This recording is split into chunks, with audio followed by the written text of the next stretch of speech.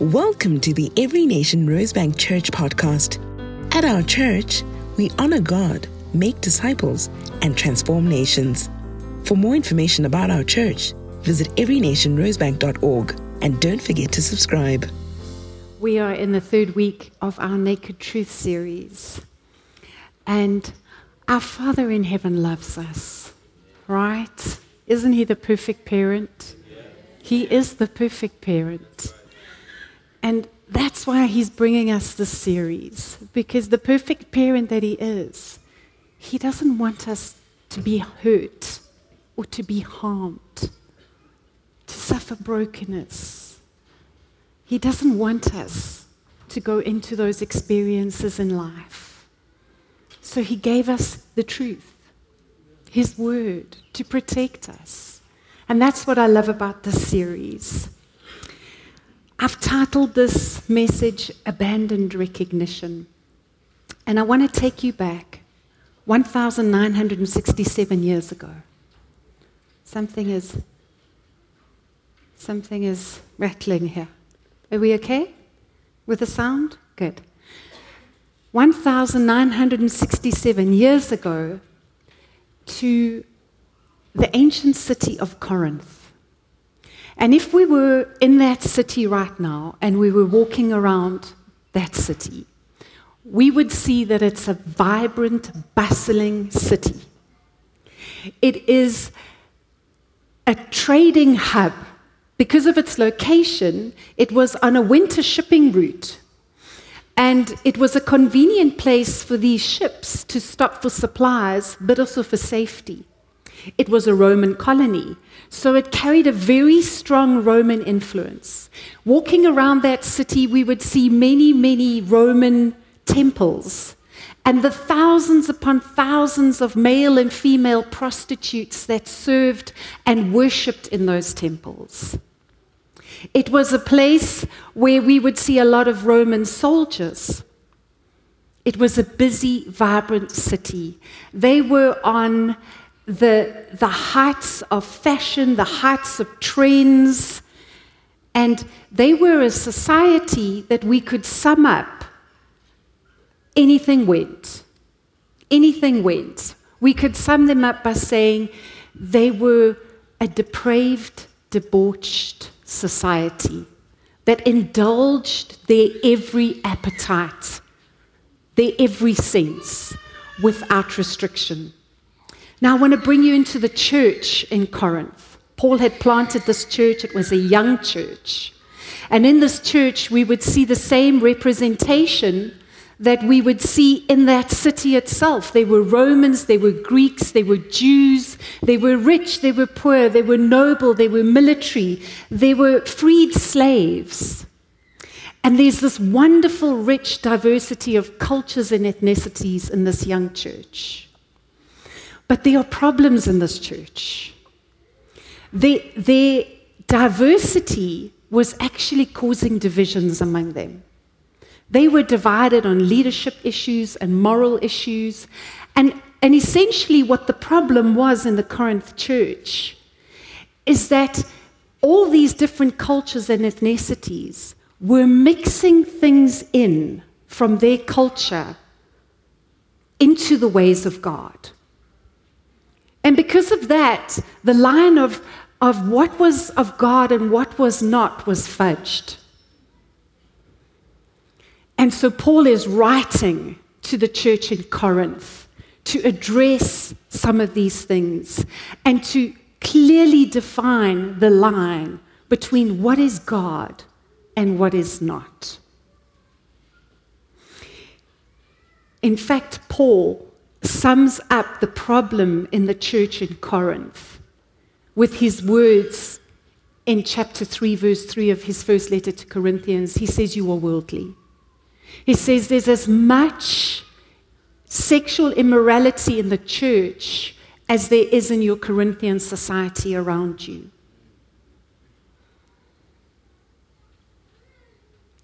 We could sum up the problem in the Corinth church with this simple equation.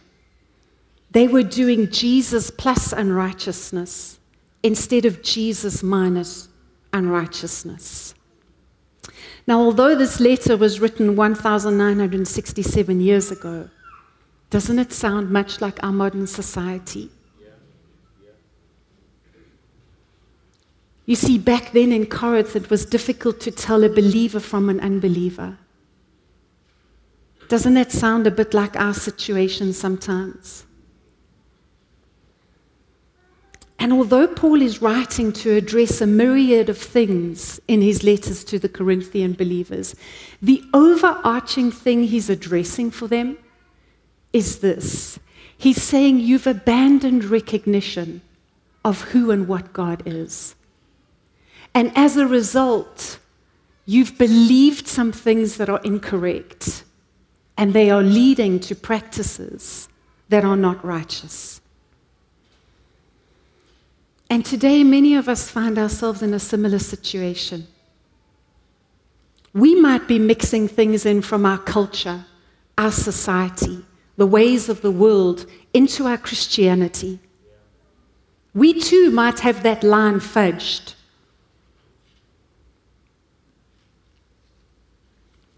We're going to pick up with our text this morning in 1 Corinthians chapter 6, verse 12 to 20. We're picking up in Paul's letter here where he's answering a question they have asked him about sex. Basically, they are wanting to know what is okay and what is not with God. You see, there were some believers in that Corinthian church that had believed that because they were under grace and not law, that they had the right to do anything. That grace gave them a license to sin. And that feeding their sexual appetite was as simple as feeding their thirst or their hunger. There was no difference. It was a natural appetite, therefore they must feed it. And they even had a saying to justify it. Let's go to the text. I have the right to do anything, you say, but not everything is beneficial. I have the right to do anything, but I will not be mastered by anything. You say food for the stomach and the stomach for food, and God will destroy them both. The body, however, is not meant for sexual immorality, but for the Lord, and the Lord for the body. By his power, God raised the Lord from the dead, and he will raise us also. Do you not know that your bodies are members of Christ himself? Shall I then take the members of Christ and unite them with the prostitute? Never. Do you not know that he who unites himself with a prostitute is one with her in body? For it is said, the two will become one flesh. But whoever is united with the Lord is one with him in spirit. Flee from sexual immorality. All other sins a person commits are outside the body, but whoever sins sexually sins against their own body. Do you not know that your bodies are temples of the Holy Spirit, who is in you, whom you have received from God? You are not your own, you were bought at a price. Therefore, honor God with your bodies. What Paul is revealing to them in his response and in his tone is that something had gone wrong in their thinking and believing about the gift of sex God has given us. And he drills down to the root problem in the Corinthian church and in all this confusion. A few verses earlier than verse 12, in verse 9, he says, do not be deceived. The believers were operating under a deception. And Paul, in his response in this text, does three things. He exposes the deception, he corrects the theology, and he gives them a healthy sexual boundary. I'm going to touch on two of the main deceptions that Paul tackles in this text. The first one is confusion between what was true sexual freedom and what was false sexual freedom. The lie that they had believed was that true sexual freedom is only found in feeding our sexual appetite without any restrictions.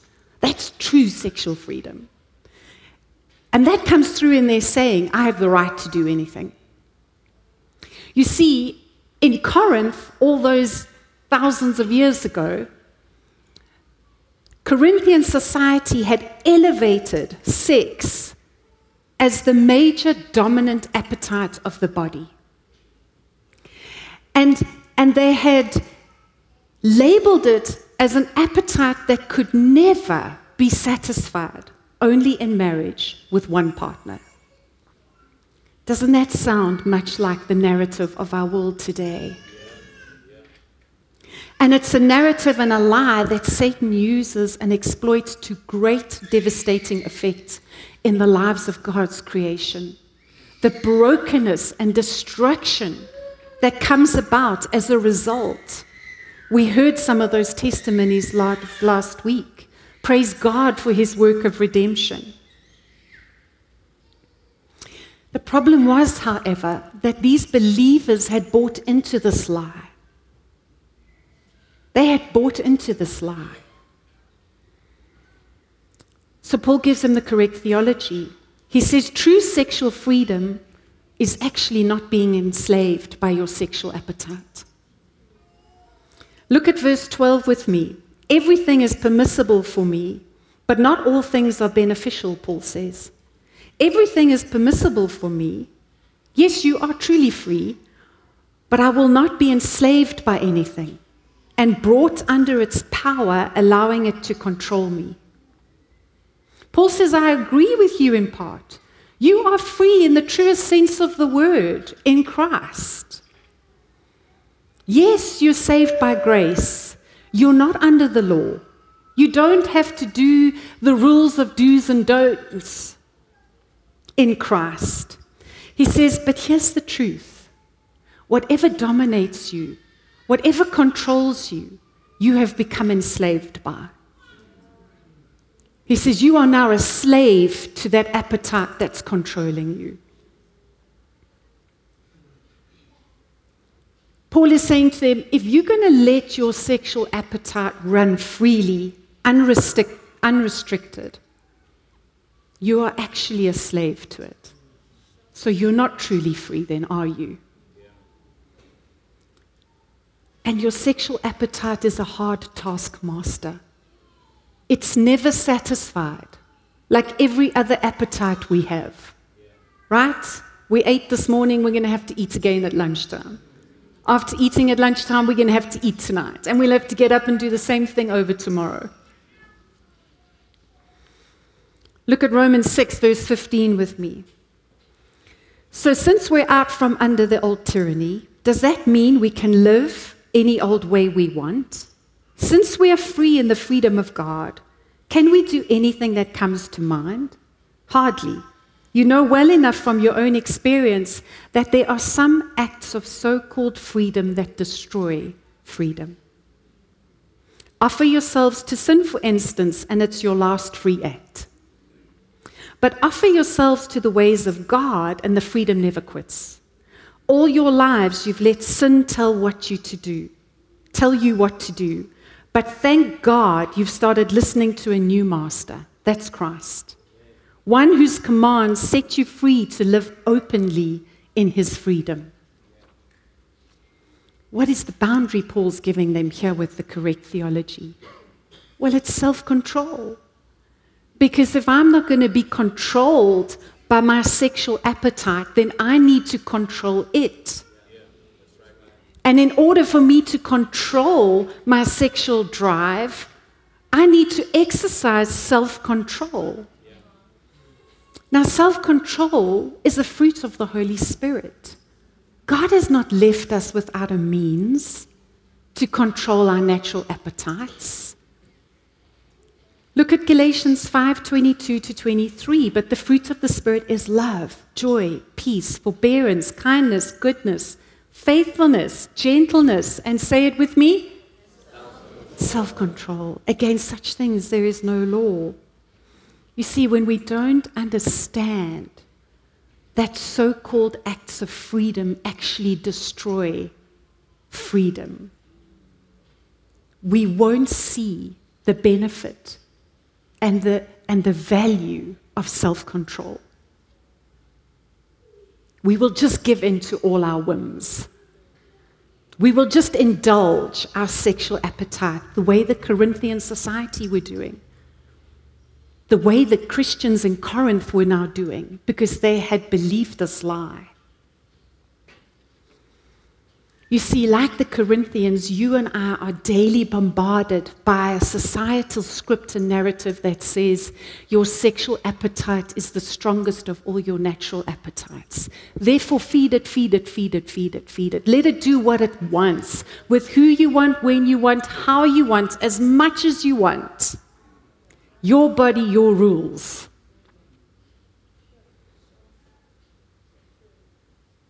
Now, we are free in Christ. We are free in the truest sense. We are free to choose, you and I, whether we're going to be a slave to sin or a slave to righteousness. You and I are free in Christ in the truest sense. We can choose whether we want to be a slave to our sex drive or a slave to what sexual purity looks like in Christ. We get to choose that. Isn't that amazing? We have this gift. And we've been fully equipped by God through His Spirit to control our sex drive. And if you and I have a problem in that area in our lives, if we are enslaved to the appetite of our sex drive, then we have a relational problem with God. If we fix the relational problem with God, we will be empowered by His Spirit to exercise self-control and say to our natural sexual appetite, no. Second deception. Sexual immorality is harmless. This is the other deception that the Corinthian believers were under. The word used there for sexual immorality means any sexual sin, not just sexual intercourse with penetration, any sexual sin. And it actually carries the connotation of surrendering sexual purity. So in any area where you've surrendered sexual purity, that equals sexual immorality in the eyes of God. In Corinth, all those years ago, there was this societal perception that what you did in and through your body had no moral relevance, no spiritual consequence or relevance, was the lie that the believers in Corinth had now taken. Isn't this true of our culture today? Hasn't this thinking permeated the church today? You see, the deception these Corinthian believers had succumbed to was, I can play outside the bounds of God's design and gift for sex without consequence, without any real consequence. Because I'm under grace. Correct theology Paul gives them: your bodies are members of Christ Himself. And he shares three things with them on this theology. He says your body is more than your appetites. You need to distinguish and differentiate between your body and its appetites. Paul says there's a difference. Jesus, in Matthew 6, verse 25, in His own words, said, is not life more than food and the body more than clothes? He said the body is more. It's more than your appetites. Jesus referred to His own body as something more. Look at this scripture with me in John 2, verse 18. The Jews then responded to Him, what sign can you show us to prove your authority to do all this? Jesus answered them, destroy this temple and I will raise it again in 3 days. They replied, it's taken 46 years to build this temple and you're going to raise it in 3 days? But the temple He had spoken of was His body. You see, the body is for the Lord, and the Lord is for the body, to save, sanctify, and raise it. Jesus is in his body. His body is not in the tomb. He's in heaven with his body. We too will be raised in our bodies with him.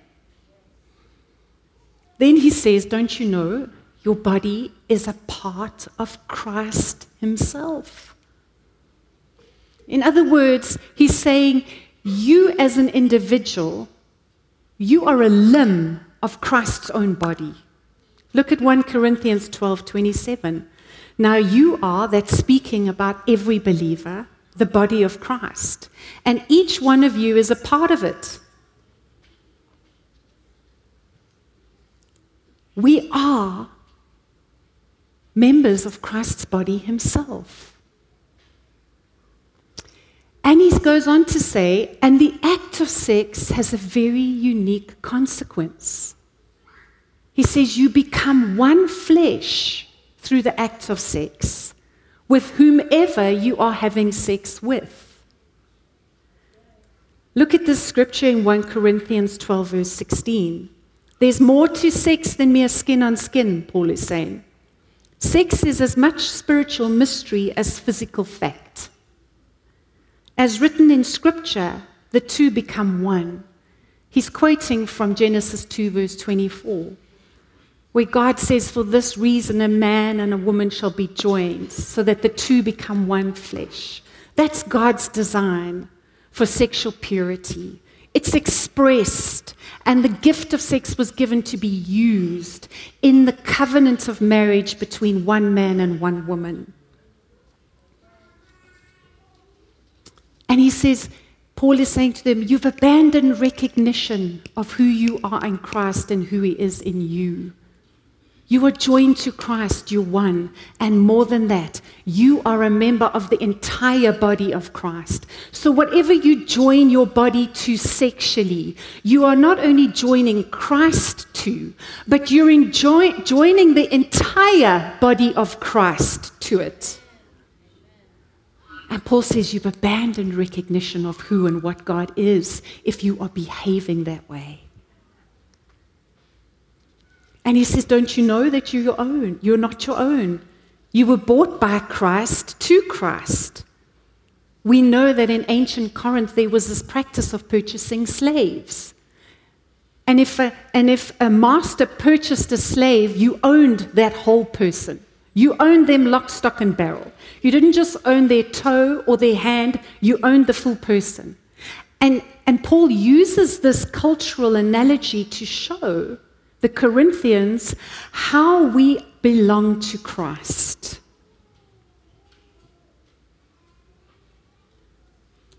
Romans 7:14 tells us that we were all slaves to sin.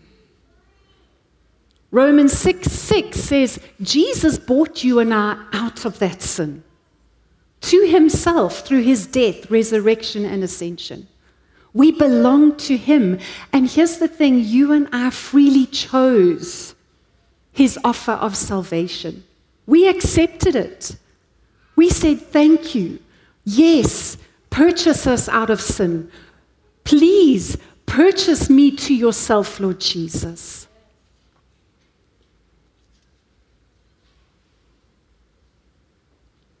So what is the boundary Paul is giving them? He says, treat your body as the Holy Spirit. As the temple of the Holy Spirit. That's the boundary Paul's putting in place for them. Look at verse 19 and 20. Do you not know that your bodies are temples of the Holy Spirit who is in you, whom you have received from God? Therefore, honor God with your bodies. You see, we cannot separate our bodies from God's Spirit. I didn't come to church this morning with just my spirit. Neither did you, because I can see all your bodies. In every act you and I participate in sexually, we cannot separate what we are doing in our bodies from God. We are one. So whatever we are doing sexually, we must do acknowledging, I'm joining Christ to this act, and I'm joining the entire body of Christ to this act.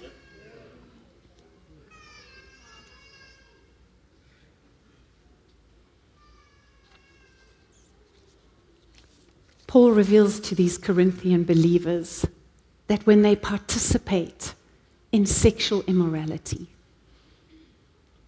they've abandoned recognition of who and what God is. They have abandoned recognition of who Christ is in them and who they are in Christ and in his corporate body. So he says in verse 18, run away from sexual immorality. In any form, whether thought or behavior, whether visual or written, every other sin that a man commits is outside the body. But the one who is sexually immoral sins against his own body. He differentiates for them. The body is more than its physical appetites. Recognize that.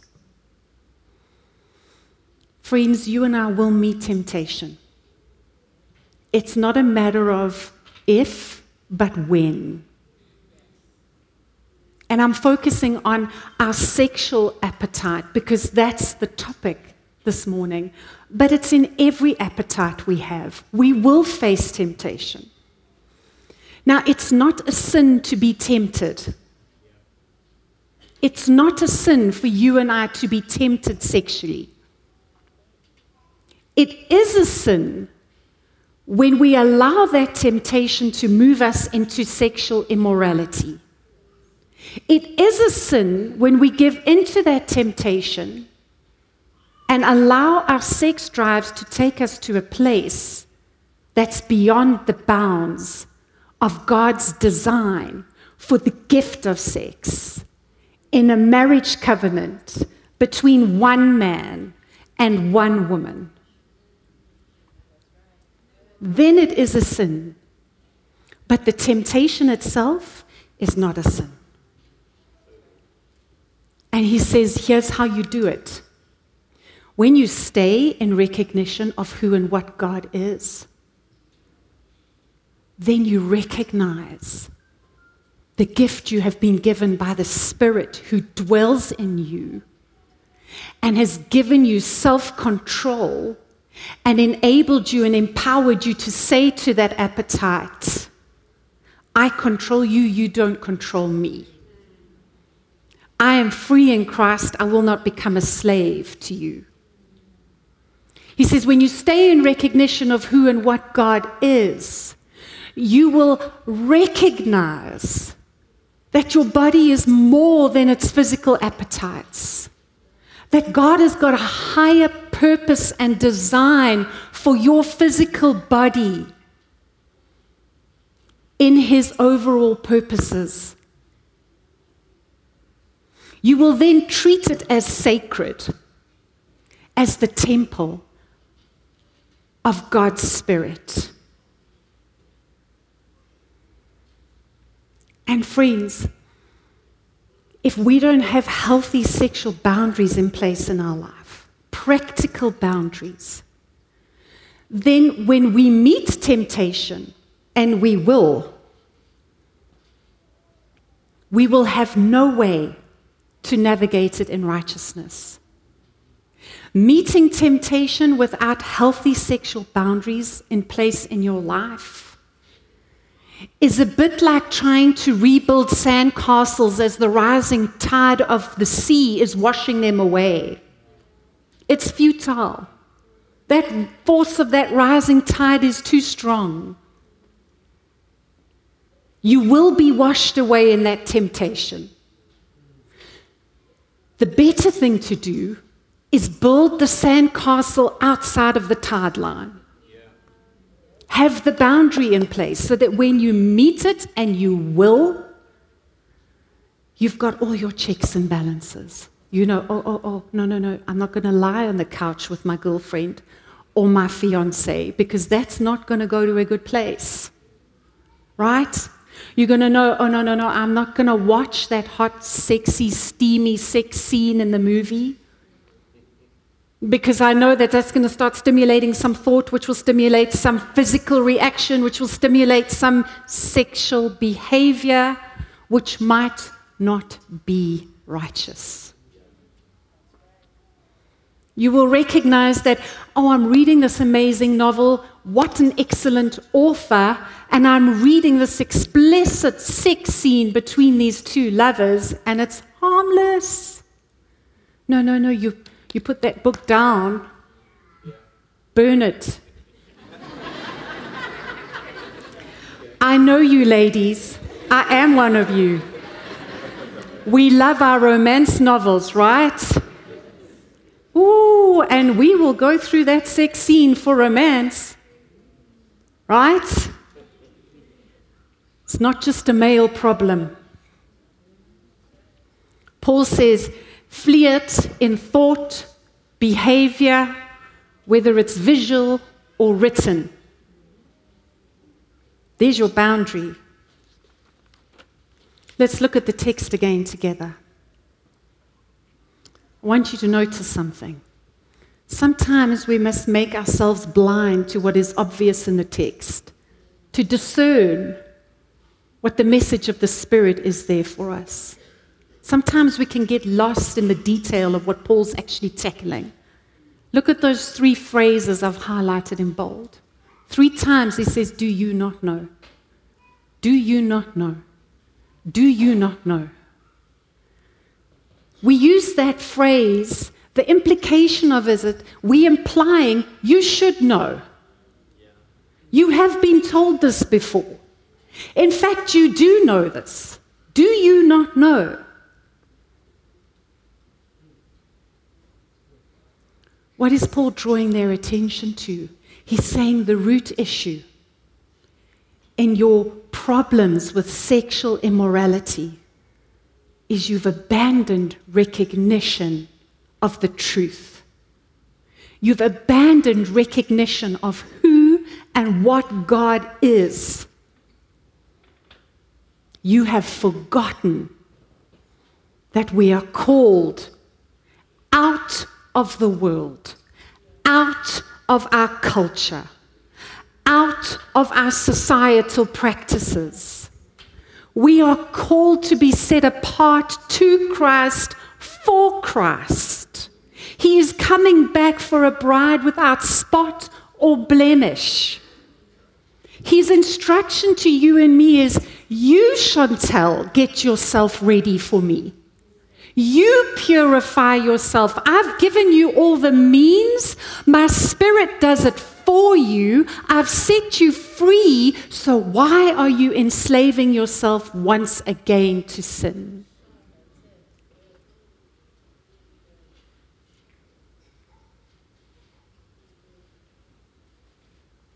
He says, because you've abandoned recognition of who and what God is, it's led you into some incorrect theology. And as a result, you are practicing some things that are far from God. It's not who God is. He says, you're not supposed to be mixing the ways of sexuality in the world. You're not supposed to be mixing that stuff in with the ways of sexuality in Christ. He says these two things oppose one another. We're not supposed to be mixing them in. What is the way of sexuality in Christ? It's sexual purity. It's not sexual immorality. It's sexual purity. Operating and using the gift of sex in the covenant of marriage between one man and one woman. Paul says to the Corinthians, it's not supposed to be Jesus plus sexual immorality. It should be Jesus minus sexual immorality. It should be Jesus plus sexual purity. not Jesus minus sexual purity. Won't you stand with me?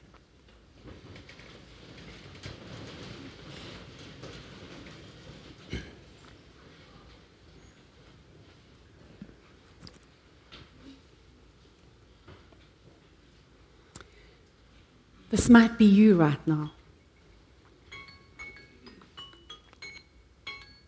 This might be you right now. You might be in a place where you realize, through the preaching of God's word this morning, that you have been mixing some stuff from the world in the area of sexuality in with what God has called you to. Might be you this morning. But I've got such good news for you. There is no condemnation to those who are in Christ. Right now, Jesus wants to meet with you. Oh, he's paid the price for the sin. And he doesn't get tired of washing us clean with his precious blood. If that's you, if you recognize, oh my word, Lord Jesus, I've abandoned recognition of who and what you are in the area of my sexuality, and I've been practicing some stuff that I see this morning grieves you. Won't you spend a moment with him? Won't you just repent? You can put it right in a moment with Jesus. Just put it right. And won't you ask for his help? Ask for his help to walk in purity in this area. Now, maybe that's not you this morning. Maybe this is not a temptation area for you, sexual immorality. Maybe you've got your sex drive under control. But maybe there's another area in your life where you realize, I've been practicing some of my cultural things and ways. I've been mixing them in with God's word and his ways. Or I've been mixing some of the ways of the world in with God's ways. And I've fudged that line of what is God and what is not. I want you to spend a moment with Jesus. Won't you put that right? Won't you make a decision this morning to leave those practices in whatever area it is and get into right standing with God? You see, when we've abandoned recognition of who and what God is, we have forgotten that he is holy, that he is sinless, that he is almighty, that he is creator, that he's the perfect Father who's given us his word because he doesn't want you and I to get hurt. Not because he wants to spoil our fun. So won't you put that right with Jesus? Take as long as you need this morning.